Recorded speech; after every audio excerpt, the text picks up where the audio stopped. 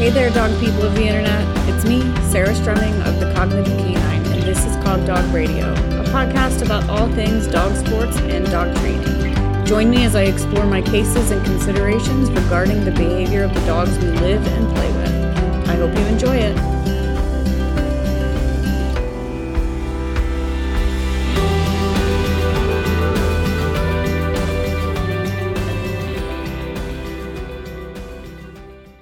Hey guys, I'm here with Leslie Ide today, and we are going to talk about our recent trip to Finland for the Agility World Championships, which was amazing.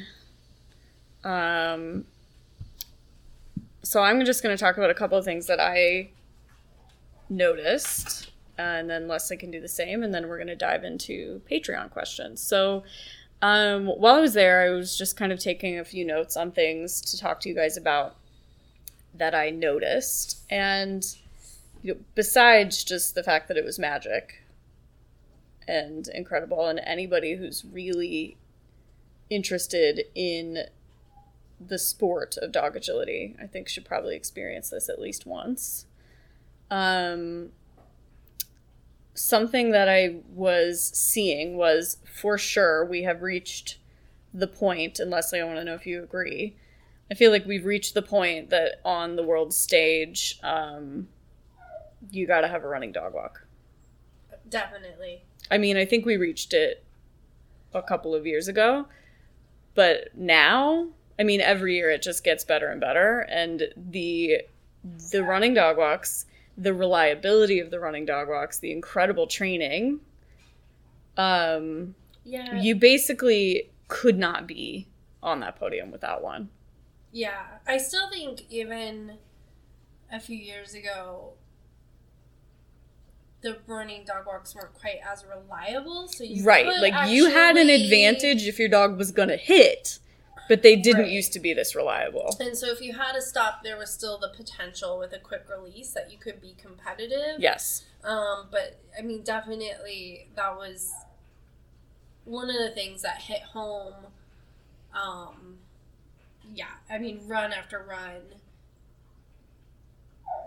I mean, gosh, I'd probably say it was like 90% of competitors had a running dog walk. Definitely a huge percentage. Like reliable. we didn't take any data, there weren't but many misses with running dog. There were a few. There were a handful of misses, and in all honesty, I saw more people miss that you could tell their dog actually had a 2-on-2 agreed off, that they were pushing and they were trying to do a quick release, and the dog knew it and actually jumped the yellow. Yeah. I would say more of the calls. I would put money that the dog typically has a 2-on-2 off. Totally. So the running dog walk is basically a requirement if you want to be competitive, and then also it needs to be good. It needs to be very high level of reliability, because your competition has a running dog walk and it's reliable. So what's exciting for me is that the training of running dog walks has really reached that point where that high level of reliability is accessible because team after team after team had it. I don't necessarily think this goes with running dog walks, although people tend to think it does. The athleticism of the handlers was pretty striking. So the ability to sprint from A to B, I didn't see handlers lose their run because they couldn't get somewhere that often. Sometimes, yes, I think that was a key element of course design, more so than I think here what we see is really tricky challenges physically for the dog to overcome. Like, can you keep a bar up with this stupidly tight throttle, etc., things like that.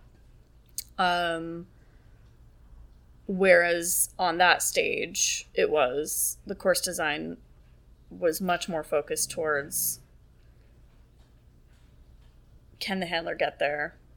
Because the dog is taking a nice, smooth, flowing line to a challenge, and you got to get to the challenge. And most of the handlers are getting there. Yeah. Or and they're not all like young, thin people. Like, I want to point that out, that's not actually the point I'm trying to make. Yeah, the point I'm trying to make is that they take their own athletic ability on the course seriously, and if they don't have it, the training is there so that they don't need to be able to sprint. Yeah. Or that when they do actually move, the dog is like, oh, this is serious, I need to... Like, that is actually a cue to the dog to also accelerate. Do something versus, just when they're, directing them with verbals. Right, but I just think that overall, like, the course design was testing handler ability to get places on a level that I don't think I see as much in the States. Yeah, but I also don't think it necessarily depended on handler ability to get places, because you can train your dog. There was a high level of training with verbal cues, and so... Which is another one of the bullet points that I wanted to make. Didn't necessarily... Yes, there were some handlers that couldn't physically get there, but their dog was so well trained on verbals. Their dog was confident. It didn't... Of what they were doing. Yeah, it didn't necessarily matter. I don't know. Like, I don't want it to come off like, oh, you have to be this amazing... An Olympic sprinter? Yeah, that's not what I mean either. Yeah, so that's definitely not what I'm trying to say. The level of training, it's like a balance, like a teeter of like, the more athletic you are and you can get places, you don't, like, your training maybe I think that's... have to be quite as good, but if you're not as physically able, then your training has to be, like, up a notch. I think that that's always been true. Yeah. In the sport of dog agility, that the more talented of a runner you are, maybe the less talented trainer you have to be. But definitely on that stage, I'm seeing both. I'm seeing the people on the podium are both. They were able to run. They were able to run, and they were able to... The training was also there. Okay, so the high reliability of verbal cues, definitely a thing. And it's not that they're using verbal only. Like, they're supporting things, but if the dog has a question, the dog falls back on the verbal rather than the dog falling back on the physical when they have a question, which I think is, I think that's important when it comes to the training, because if you have two cues, which is my motion is supporting this backside, and you have a verbal cue of take the backside, the natural thing for the dog to listen to first and foremost is your motion towards the backside. But you actually have to train them to prioritize the verbal, and they have done that. Yeah. They've definitely done that. And then just agility is a sport at this level. It is a real competitive athletic event, in a way that I'm not sure that everybody thinks of it all the time. It can be done certainly as a hobby, and it can also be done as a sport. And what we were seeing was essentially the Olympics of this game that we like to play. So, anything else that you want to say before we dive into Patreon questions? That was everything. That was my bullet list. Okay. So we're going to jump now into Patreon questions. And the first two are from our friend Graham Thomas.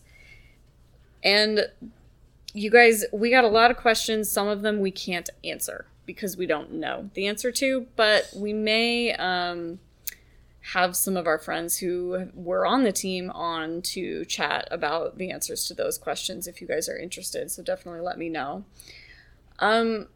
Graham's first question is, did you happen to notice any decompression pre or post runs? So he's been a student of mine for a long time. He's saying, hey, are these dogs getting decompression walks? And the answer is we don't actually know the answer to that.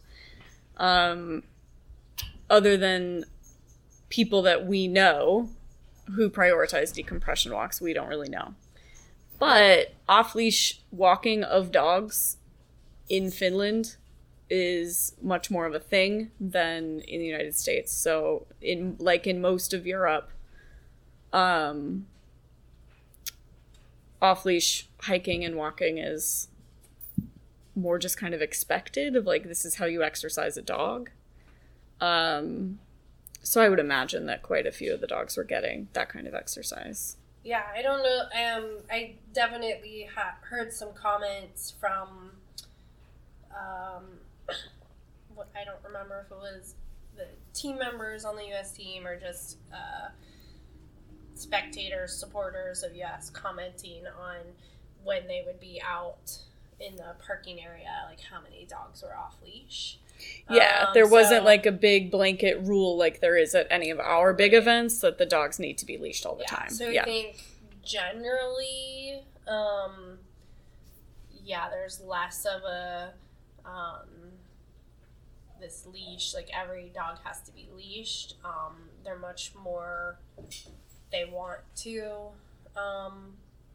let their dogs exercise off leash. So yeah. It probably is happening. They're probably not thinking of it as like a decompression walk because it's just because they're thinking of it as normal exercise for dogs. Yeah. Okay. So Graham's next question is: did you notice a difference in temperament of the dogs there versus trials here? And he goes on to say, i.e., did you see lots of dogs who could use Worked Up, which is my online course for agility dogs that or maybe just a little too much, in a good way. We like them like that. But the first point, and Leslie made this point when we were kind of reviewing the questions, is that temperament and needing Worked Up don't have that much to do with each other as far as... Does one predict the other? Does one predict the other? Definitely seen... actually, I think most of the dogs that I know that have what I would call a quote-unquote poor temperament, so maybe aggressive tendencies, maybe fearful tendencies, they don't need Worked Up. They need different kinds of help. The Worked Up dogs are just coming unglued with excitement, basically. Yeah. And, I mean, in perfect honesty, I would say no. I didn't see any dog there that needed Worked Up, because I think if you get to that level... You don't need it, exactly.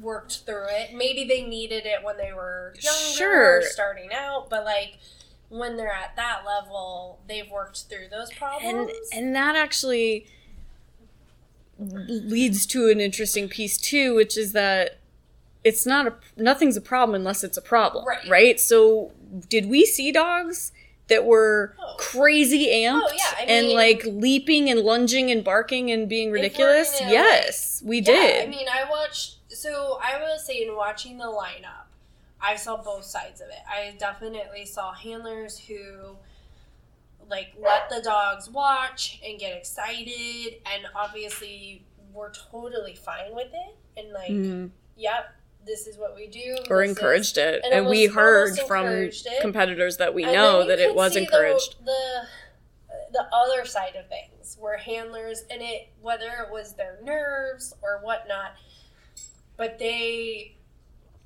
were getting frustrated with their dog. And you could see it happening in the lineup where they'd be like, no, focus on me, focus on me, focus on me. Right. But maybe that's their normal routine. It just in their body language, it was like you could almost see the frustration from the person.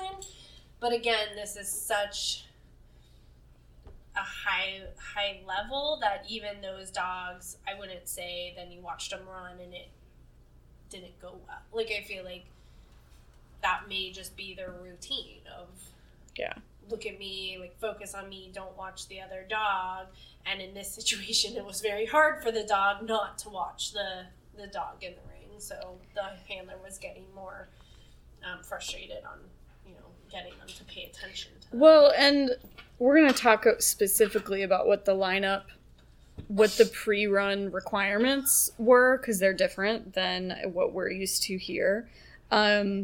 But I know dogs, I know at least a couple of dogs that I know are really well trained who did not look well trained necessarily once they got into the ring. And to me, that's kind of classic worked up, is they know their stuff until the environment's too much for them and there's too much intensity one way or another. So generally speaking, the dogs there, this is such high caliber handlers and dogs that no, they don't need worked up.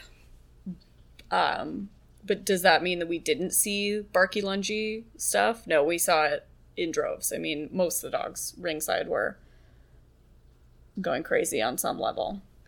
So Bronwyn says, what did you think of the course design? I heard a competitor pulled out of the large jumping due to the 9 backsides.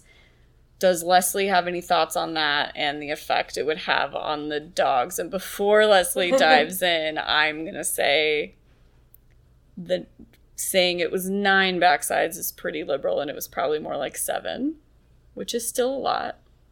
But Leslie, go ahead and comment on that. We'll start with number 1. So a competitor, I'm fairly certain I know who you're talking about. She did not actually pull from the course because of course design. She actually didn't qualify in her country to run individual. She ran in team for her country, and she is a very well-known competitor, and so I think a lot of people expected to see her in individual. She expected to be an individual. Yes. And I expected her to be in it. Unfortunately, because of her country's tryouts, what I was told is they take 1st through 4th for team, and 1st through 3rd for individual. And unfortunately, she was the 4th person, so she did not get to run individual. What she specifically posted on Facebook was that her dog would not have liked the course. Not that she wouldn't have liked to run it. And she clarified she that said she would have liked to run it. Yeah. But her dog would not have liked it. And I totally understand that. A course like that, I mean, yeah, I would be the first to say, and I think I did say it, Stig would hate that course. Mm-hmm. He does not like backside slices. That is one of and it was backside slice after backside slice after backside slice. That's one of the hardest jumping challenges for him, and we don't have a good system for it. So it would be a struggle for us. You know, put Ghost on that course, and I think it would have been a blast. Yeah. She has no trouble with backside slices, and I do think because of that, I trust my verbal with her a little bit more, so I think it would have been great.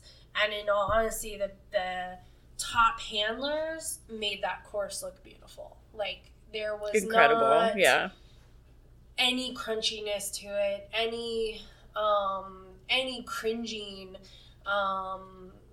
really. I think actually... it was very beautiful. So, clarification, no one pulled out because of course design. We're aware of. No one that we're aware of decided... And probably wouldn't have. That's not really a thing at that level. Because of the course design.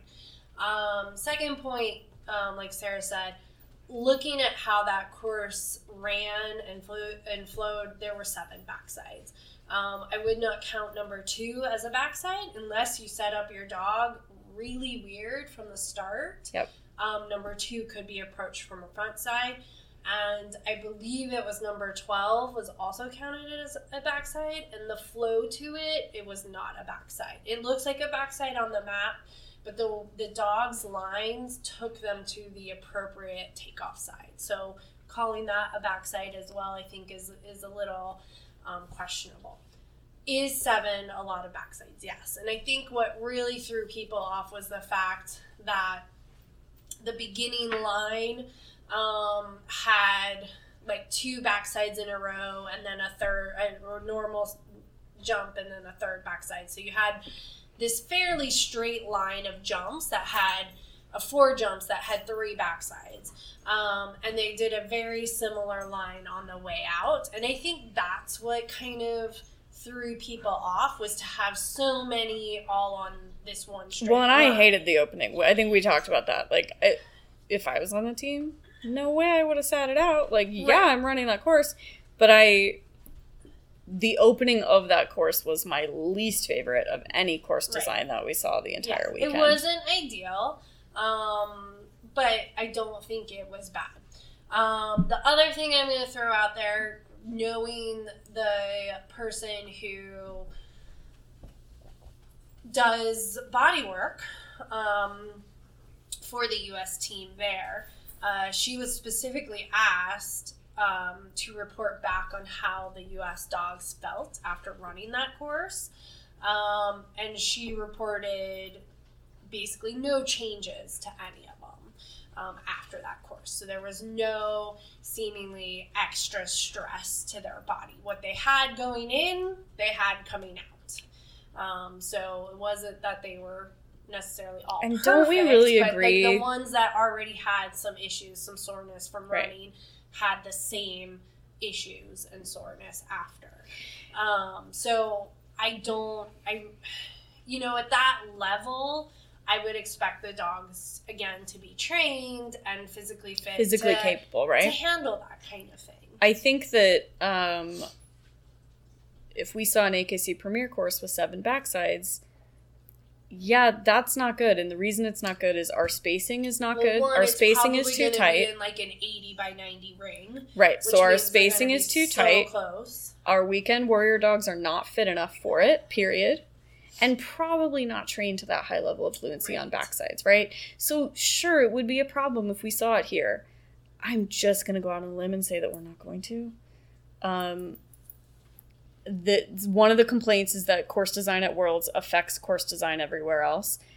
I also just think there are other trends we saw at Worlds that are going to be picked up and ran with, and it's not going to be that.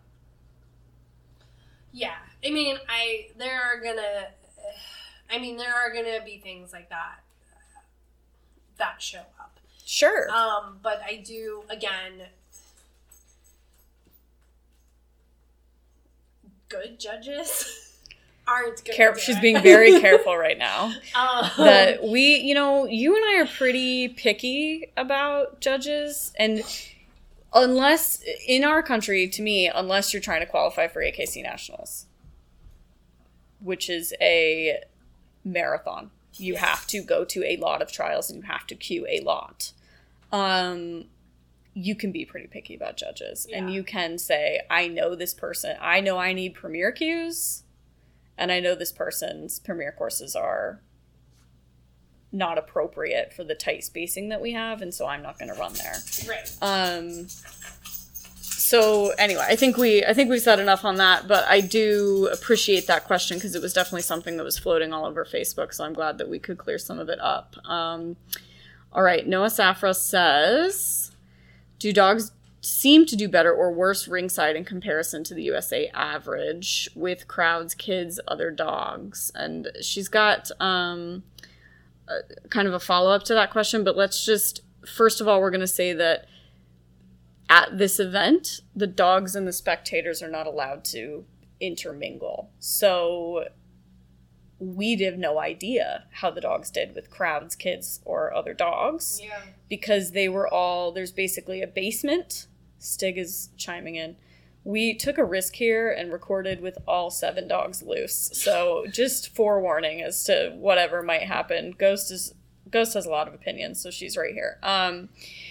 So they're not allowed to be with anybody else, with the spectators or the public, which I actually loved and think it's an interesting choice. The dogs were not allowed up.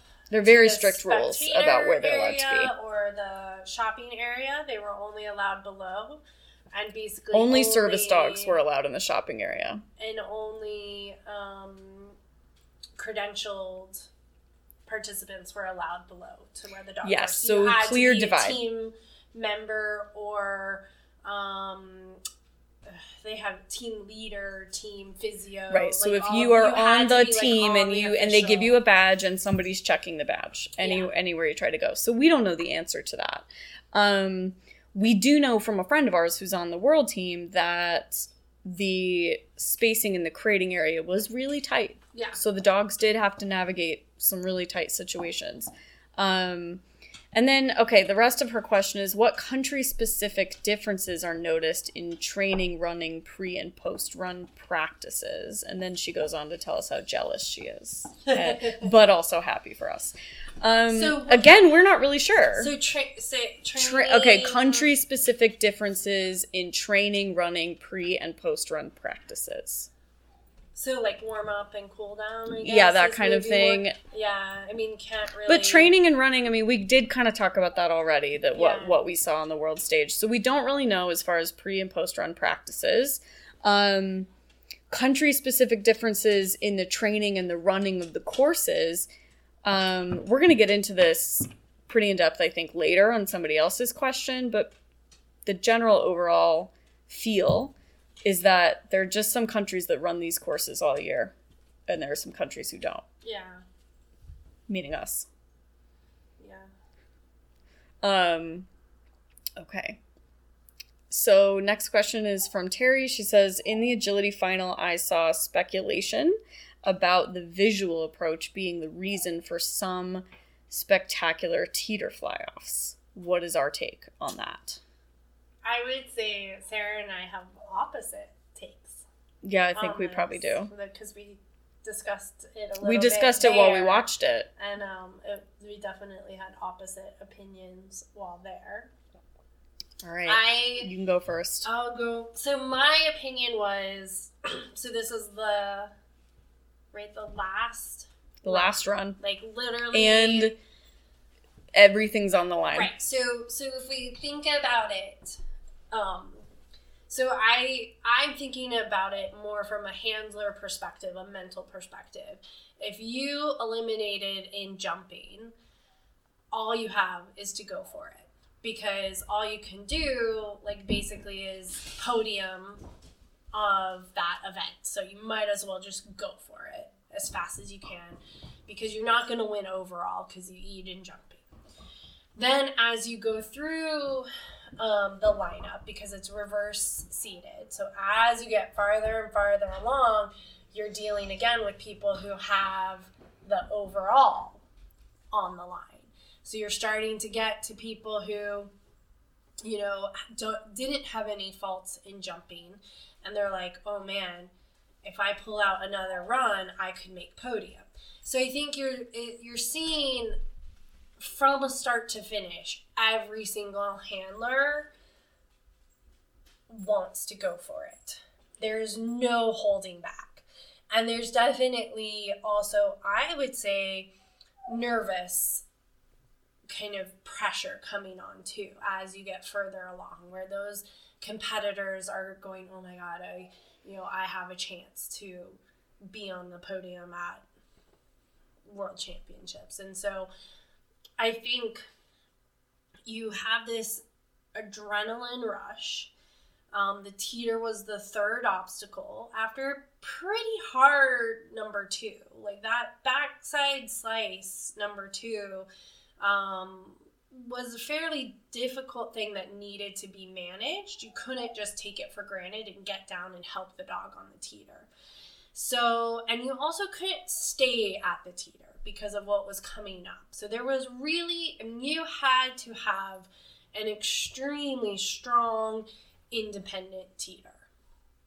And I think what happened in my mind was there's a lot of adrenaline from both the handler and the dog going into it.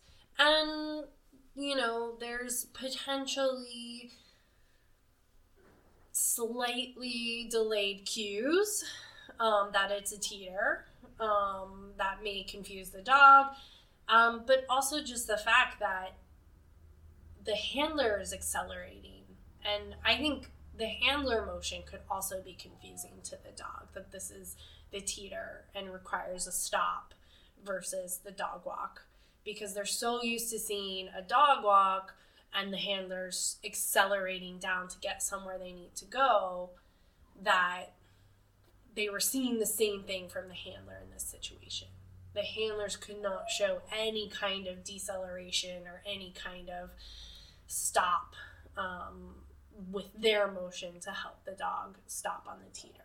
That it was completely dependent on like a verbal training for the dog to understand, hey, this is a teeter and you need to stop on it.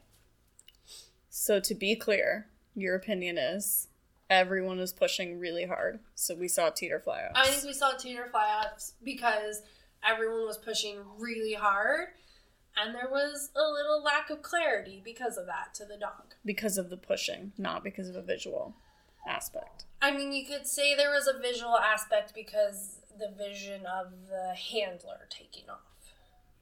Okay. I'm not going to blame the tunnel. I am. Yeah. To me, obviously neither of us can know because we can't, like, interview the dogs. We just talked about the reliability of the verbals. And what I witnessed was an unusual proportion of dogs flying off early in the class and late. The entire class, there were fly-offs. And I've seen it a million times in the States where there's a tunnel off to the side behind the teeter. And in my opinion, the dog sees a tunnel dog walk discrimination because they see skinny board with a tunnel next to it. And their depth perception is not as good as ours. I mean, probably better than mine. But, Leslie's making a face, which says I'm wrong about that. No, regardless of whether I'm wrong about that. I don't know. To me, the number of dogs that flew off that teeter says something else was going on. And I'm going to specifically mention that there were extremely, incredibly trained dogs out there flying off that teeter. For instance, Lux. Jessica Patterson's dog, Lux, is beautifully trained and flew off the teeter. And the other thing is I would like to do a breakdown and look at all these dogs and watch where they're accelerating on the board, because to me it's also these running dog walks and these dogs are preparing themselves to run the 3 planks. And when I watched Lux, and I mean, you can see it on the video, she lands so far out after the teeter because she thought for sure there was a cross plank there. I think. I didn't ask her. I don't know that dog personally, so I didn't sit her down. But in my opinion, and we're not going to keep arguing about this because there's a lot of questions to go down, but in my opinion, there was a visual aspect. Yeah. I mean, in the perfect world, we would have had the exact same setup as, like, run number 1. That's where I would have liked to see. So if it was the first run of the weekend, especially being a team event where it's maybe a little bit more important to not have faults, if that same scenario would have happened. Yeah, that'd be a good question. Or if handlers would have been a little bit more. So you have 2 opinions for that question. I'm glad that somebody asked it because it's definitely a big question that's floating around. Neither of us can know for sure, but both of us are sure we're right. So there you go. You go. Anyway, all right. So Kristen is asking, and Leslie actually asked, specifically our friend who's on the team. She says, do vet checks include lameness exams? If so, how extensive? So we didn't know for sure. So Leslie asked our friend Sarah Baker what the answer was. So I knew that it was a lot of checking credentials. So basically for every country where it's hosted is going to have different requirements.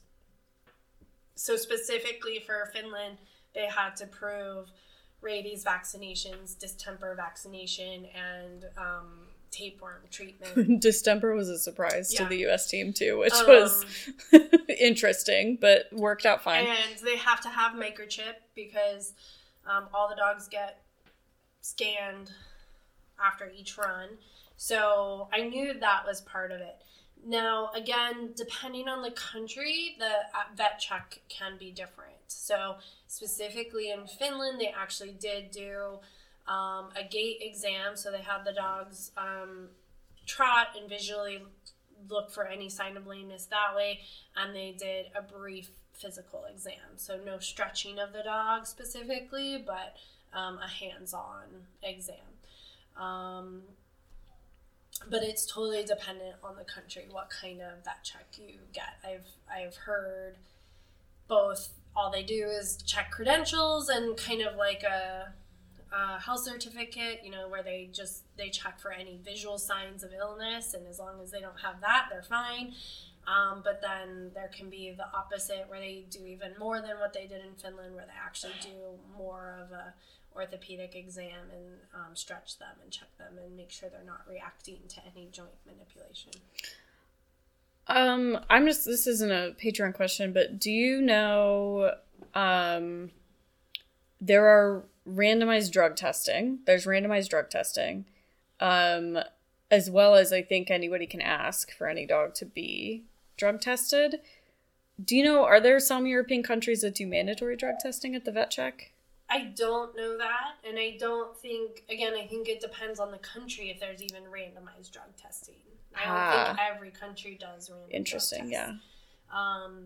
Kind of the Scandinavian countries are a little bit more known for it because it happens in Sweden as well.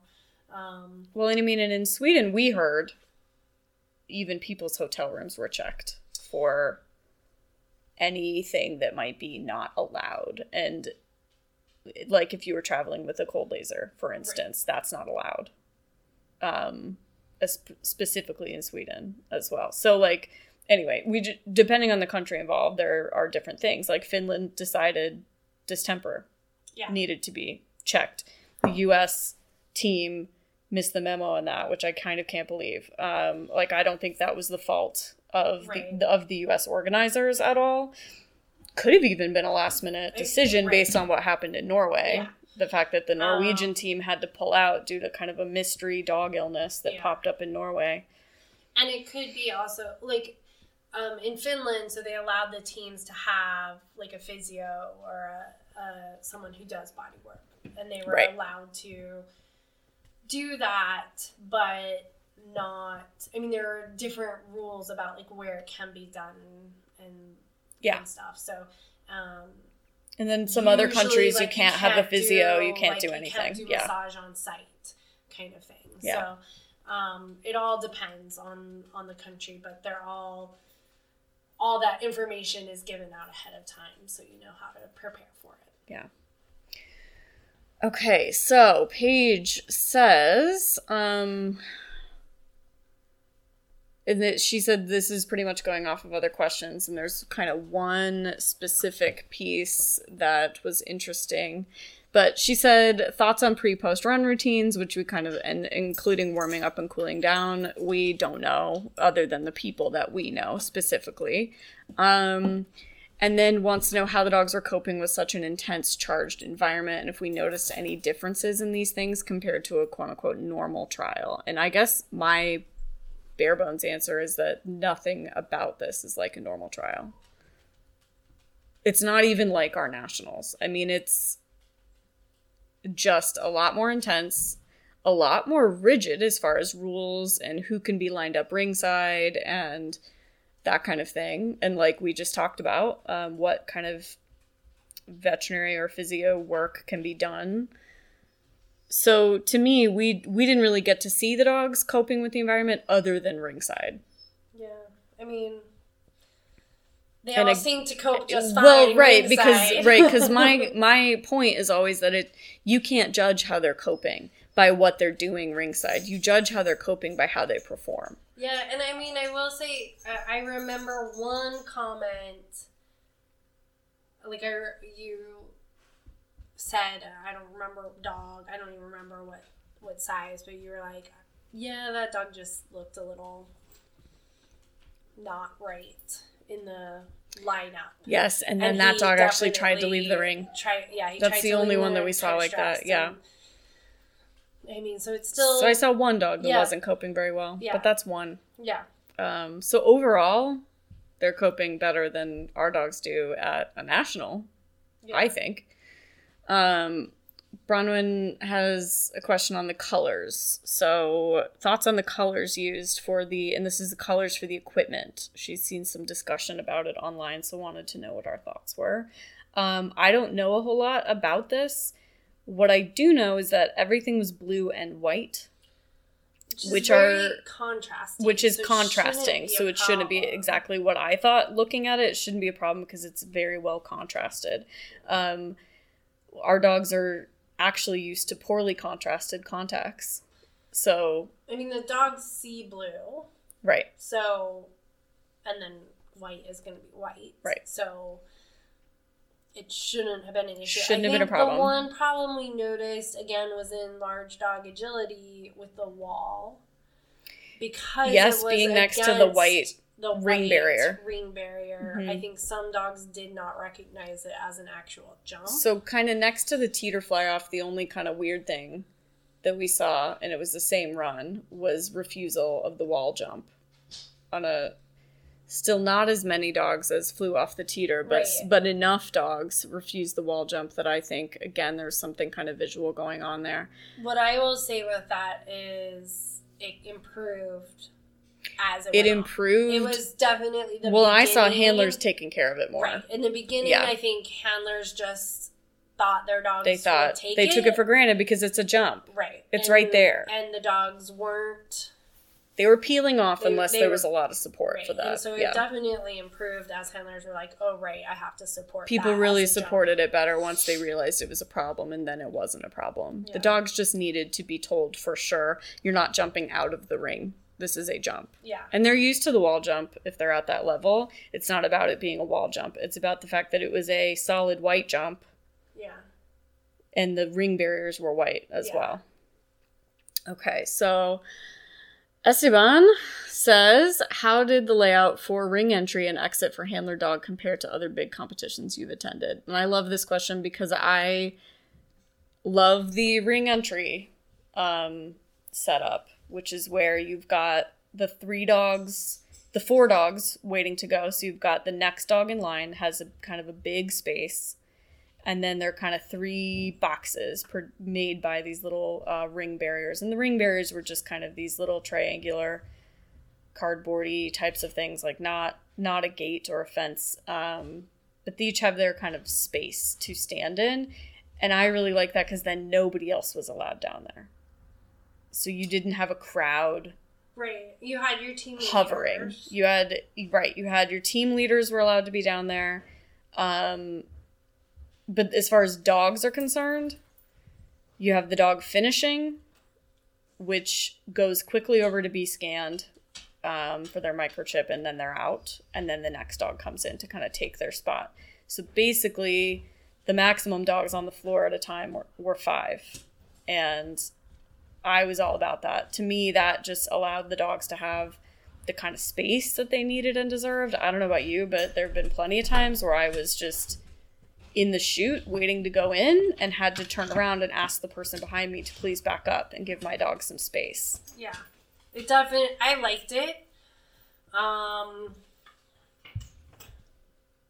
Probably the only thing it made me think about was more handler mental management because you have to be out there. So basically you have to have a plan for what you're going to do while you're standing in those 3 The other thing that I heard and then observed is that there's no food allowed. Once you get out down there. Yeah, once you're out there, there's no food. You can have a toy, and your toy can actually be attached to your leash so it can go in the ring with you. Yeah. But you obviously can't carry it through the course, but it's attached to your leash. But no food. And so that may have also fed into some of the handlers being frustrated at their dog's behaviors, that maybe they manage that with food normally at normal trials. The other thing that I'm just now thinking of is that, so they're scanned for their microchip when they finish their run. And like at AKC Nationals, we have a little tag that we get at check-in that gets scanned before we run. And I would almost prefer that happened after the run, like it does at Worlds. Yeah. Because I've been definitely like kind of interrupted from my mental prep, basically, by the person trying to scan my tag. going into the ring. And I just think that if that was scanned afterwards, it would be easier on me, and it's all about me. So, any other thoughts on that? I mean, I liked it. I don't think it's a problem. One of the things I guess I noticed that I thought was kind of cool, was a lot of times the dogs finished, and a lot of dogs, I think, are kind of used to that setup, and so they know their toy is outside the ring, and so when they were done, they were leaving to get their to toy. go get their toy, and sometimes that meant running through the boxes to get there. Yep. And there was never any issue with, like, handlers being surprised or No. dogs being surprised or being like, oh my God, your dog's jumping through. In fact, Simon, the Siberian Simon Husky from the South Africa team, which you guys, please look up Simon and just see him running, because he was amazing. He was kind of, to me, at the end of every run, he just decided all the barriers were bonus jumps. Yeah. And did a bunch more bonus jumps, and it was so adorable. You guys have never seen a Siberian like this. He was incredible. So definitely go check him out. But yeah, I mean, he would bounce through everybody's box and then back over to his leash before his mom could get him. And it wasn't even, I would say, like, his mom getting him. It was... He was like, oh, we're done now. Where's my toy? Yeah. Oh, my toy's over there. Yes. I had to check all these other spots first. But, I mean, yeah, there was no issues with that at all. And I was impressed by that. Definitely. Yeah. So Naomi Shah has an interesting question. She's talking about speed. Do you think it's the speed first, correct behavior later approach that gives some countries better speed overall? Or is there some secret to training, or do you think they just breed different? So selection for speed, less bone, lighter frame, etc. So she's commenting on the fact that we get our butts handed to us every single year. I mean, and I love our team, root for our team, think they're amazing. But I have this exact same conversation with the team, that there does seem to be something a little bit different. And breeding does seem to be playing a role for sure. I know Shelties, at least, which is kind of the second most popular common breed in agility on that stage. The European Shelties are completely different from ours here. And people here are starting to incorporate some of those dogs into breeding programs to get some more speed. But I wouldn't say it's a speed first, correct behavior later approach at all. And I'll talk about that in a second. But Leslie, I know you have a lot of thoughts on this. Oh,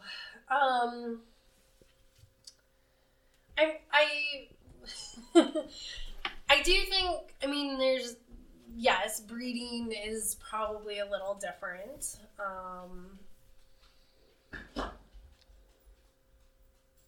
don't know. There's still definitely, like, when I look at the Border Collies, I mean, there's a wide variety. Huge variety of Border Collies, just like everywhere else. So I don't think it's, like, a specific, like, Border Collie type makes them a, Agility World Championship dog.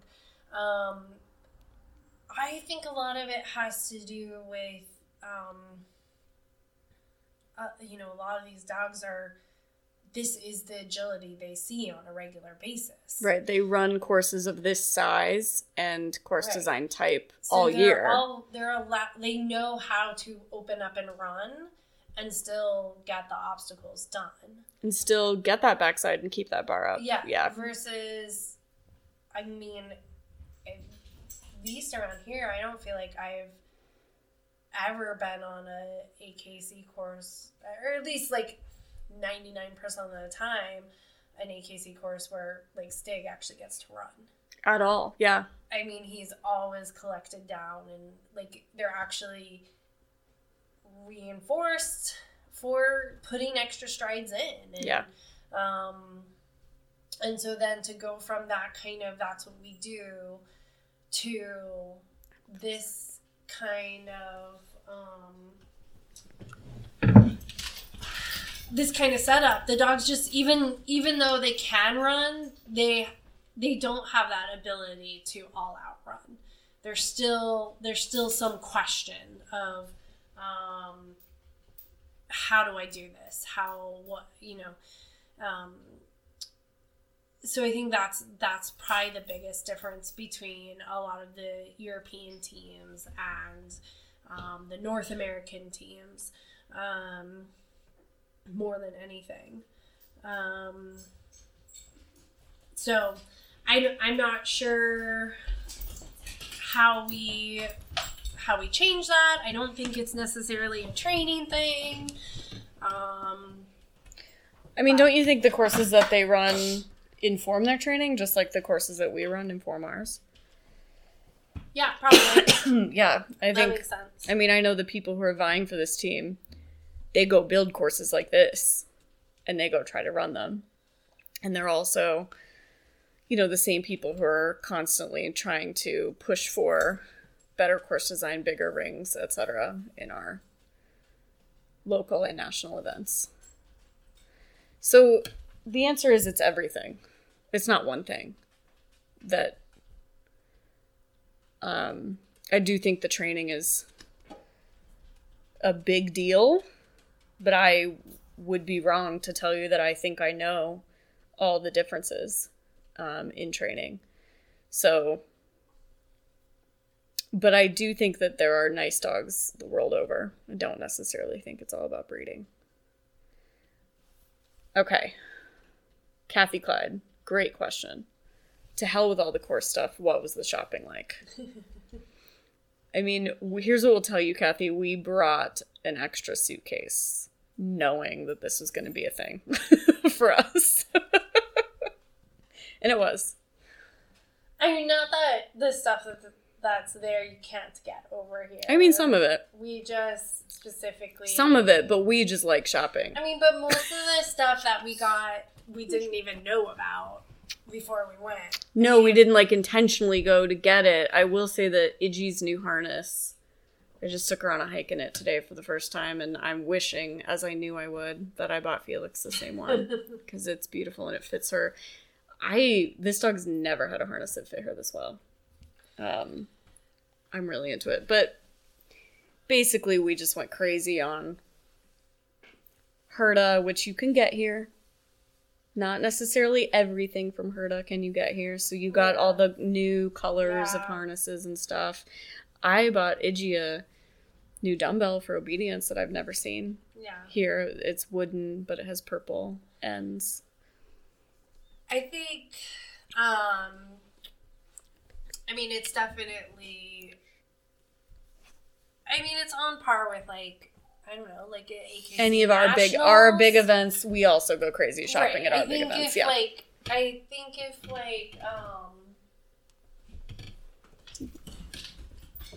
if someone from Europe came over to the U.S. during the nationals, they would bring an extra suitcase too. Oh my God, we can't get all this stuff. It's totally true. Or it's hard to get, or we have to pay a lot for shipping, or whatever. Right. So So we bought way too many toys, way too many harnesses, etc.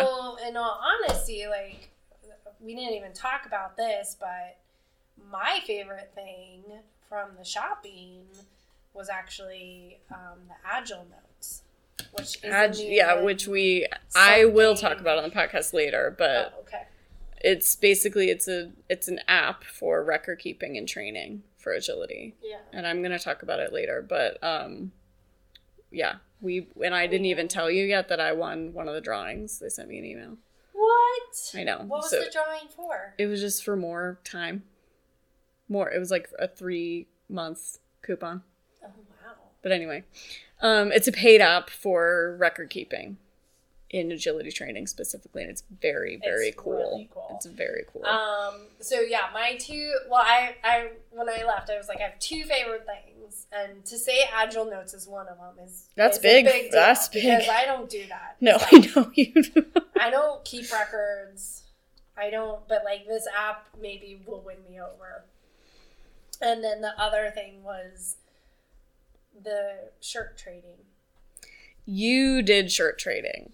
And that was like... You traded a supporter shirt from our country for a Japan supporter shirt. And it's a very cool shirt. A Team Japan shirt. Team Japan. And Watson's from Japan. So that's why that was important. So we are rounding down. We've got our last couple of questions here. Finnick is ruining something important to me, probably. So Leslie's handling that right now. Okay. From Leah. What were the most interesting or unusual handling styles and decisions that you saw? And we kind of talked about this. I wouldn't say that we saw anything unusual. I would say just, again, that what was interesting was just maybe some differences, but not anything unusual. You know, if I had to say about unusual, I would say I think most people who were unfamiliar with it would maybe say Zippy. Zippy's the large dog overall winner. It has an unusual style, but we knew him. Like we've seen him run before. He's been on the scene for quite a while, and that's how he handles. So he's more of a distance handler than I would say others are, and so it seems unusual. Probably the most distancy that we saw there, but he was still right up there everywhere he needed to be. He just had incredible obstacle independence on that dog. I just think some people would find that unusual because they're used to seeing more of like, we're thinking that you need to be that tall, athletic, blonde, and run. Jenny Dam character, right? Run and get everywhere you need to get. Yeah. I mean, blonde's not that important anymore. I'm just saying, you're right. Look at the podium this year. Blonde is not that important anymore. So Teresa, I mean, she's got like dark brown hair, man. Yeah, I know. All right, so last question from Patreon. This is from Brenda and Zippy. I'd like to hear about what it's like to be a spectator, whether it's worth it to go versus watch on live stream, especially knowing that you can't meet/visit with the exhibitors anyway. What makes it special to go in person? So I'm not sure about you can't meet /visit with the exhibitors. You sure can. They're sitting in the stands watching. We sat with the USA team. Yeah, they're actually the stands are divided. Okay, so at least in Finland, it could be different in other countries, but the stands were divided into country sections. Yeah. And that is where the team sat. And you're literally shoulder to shoulder with the team. That is also where the supporters sat. Yes. I mean, the supporters could technically sit anywhere, but... You can, but you usually especially with a country like US, like Finland took over the entire thing, but especially like a country like ours... We were two of a handful of spectators. So, I mean, we sat with the team. We talked with them every day. Yeah. Basically, we watched. And we knew some of them anyway, but. a lot of the runs with them. I mean, they're sitting there watching. Other kind of sport, you don't want to get ready too early. So, I mean, if they were later in the run order, they sat and watched through when it was, you know, they saw their marker to go down and start doing stuff, warming up their dog. So, and you can definitely go. You can meet other people. Yeah. Depending on, you know, what it, obviously, you hopefully want to be respectful, not like if you know they're you just a medium dog, right. don't go bug them when medium dogs are running. But also at that level, they're going to tell you, I don't have time right now, right? So, I mean, got to chat with some Team Great Britain people because you know some of them. Yeah, definitely. It's not that they're not accessible. They actually are. Yeah. So I guess what makes it worth it, what makes it special, I almost think that you have to go to understand how special it is. And like we've said before, it's like the Olympics. You've never seen anything like this. Yeah, and if you care about it as a sport, if you care about agility as a sport, I mean, it's been a dream of both of ours for a long time to see it. But we both think of agility, I think, differently than a lot of people do. Yeah. If you think of it as a sport, like, this is the elite, there is no team that, there's no event in the world that comes close. Yeah. I mean, obviously, yeah, the dream is always to be there as a competitor, but right. That's such a small percentage. I mean, it's tiny chunk just of people. Like the Olympics. Yeah, like the dream exactly. is always to go as an athlete. But it's such, the top of the top are the ones that get to go, and that's not for everyone. But if you actually love the sport, then going and seeing it in person we're people too who like follow it as a sport and care about who won what and like who's on what team. Like, that's, I think if you care about it as a sport like that, you have to make time for it. You've got to do it at some point. Okay. So that was the Patreon questions. We're going to wrap it up by just kind of talking about what we've got going on right now. I have, at the time of this recording, the Fenzi Dog Sports Academy term is open. And I have 2 courses I have Worked Up, which we talked about a few times. That's kind of it was my first course that I taught for Fenzi, and I teach it twice a year, but I think I'm going to go to once a year next year. So for 2020, it'll be once a year. So it'll probably be around this same time. So it'll probably be next fall. So you want to jump in on that course if it's something that you're interested in. It is for dogs with big feelings and helping them cope with those feelings so that they can perform better. The other class I've got is The Whole Picture, which is my 4 steps to behavioral wellness in a course. That is only an annual course, so probably next fall sometime. And my 4 steps to behavioral wellness are exercise, enrichment, nutrition, and communication. We go through all of those things. The communication piece is really big in the course, so we go through a lot of different training projects and training and communication techniques that you can use to communicate better with your dog. And then I also have a new thing, which is my first Pet Professionals Program workshop is up. So the Fenzi Pet Professionals Program is all about just kind of elevating pet dog training. So if you are a pet dog trainer, it's for you. If you're not, but you have dogs that you're training, it's also for you. So my Pet Professionals workshop, Pet Professionals Program workshop is Happy Crating. And if you are an agility person whose dog maybe struggles with crating, it could also be helpful for you, and you can snag that at the same place. So FenziDogSportsAcademy.com is where you will find all of those things.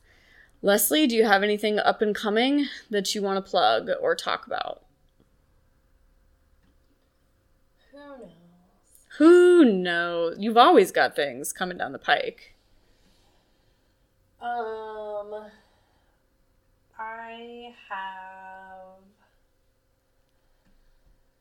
We have Fit Form Lifestyles happening right now. Yeah. Talk about Fit Form Lifestyles for a second. So that's a membership program, basically, to get access to blogs and some Facebook Lives and kind of regular content on really how to make fitness work in your busy life. Because I think a lot of people are overwhelmed and think, oh my God, I have to be able to dedicate all this time to doing fitness and it's just not worth it. It's too much. I'd rather just not do it. It's the typical human response of when you're overwhelmed, it's just easier not to do it. So that's still going. It goes through December of this year. It's 6 months total of content, and all the content stays available. So, where can people sign up for that? On my website, Which is what? I think you can find it on the totalcanine.net. You can. I know this for a fact. So totalcanine.net, and is canine spelled out? Yes. CANINE? Yes. Okay, so the totalcanine.net? Yes. Okay. Anything else? I have my first workshop on Fenzi coming up in the middle of October, and it's open for registration. And it's open right now? Yes. So everything with Fenzi, you register all at once, even if everything's not happening at once. So this is a mid-October workshop that is open for registration now. Yes. And it's all about progressing fitness, correct? Yes. I didn't warn Leslie that she had to talk about this, so this is not her fault. I'm trying to find it real quick, and of course it's... But again, you guys can go to FenziDogSportsAcademy.com. Difficult for me to find it. And you will find it. Why is it not showing up? Oh, I found it. Okay. It's on October 13th. It's called Progression Stagnation, Knowing When and How to Change Fitness Intensity. So for me, this is kind of geared, I think it's geared towards everyone, but also I really want to gear it towards kind of the pet professionals that deal with fitness and deal with rehab and sports medicine, because I definitely think there's a issue with not understanding how to progress or regress exercises, and instead just giving people new exercises, and again, that overwhelms them, and then they're less likely to do it. So this will go into more of how to figure out when the dog is ready to progress, and also how you should progress it, but also some steps on if you need to make an exercise easier and what you can do for that as well.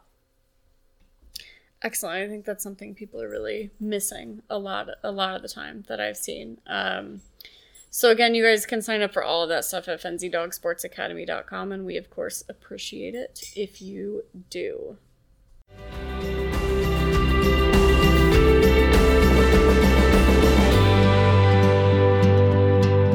Thanks for listening. Be sure to rate, review, and subscribe in the podcast app of your choice. If you're interested in supporting this podcast, being a part of the CogDog Radio community, and getting access to all kinds of extras, head over to patreon.com/CogDogRadio to become a patron.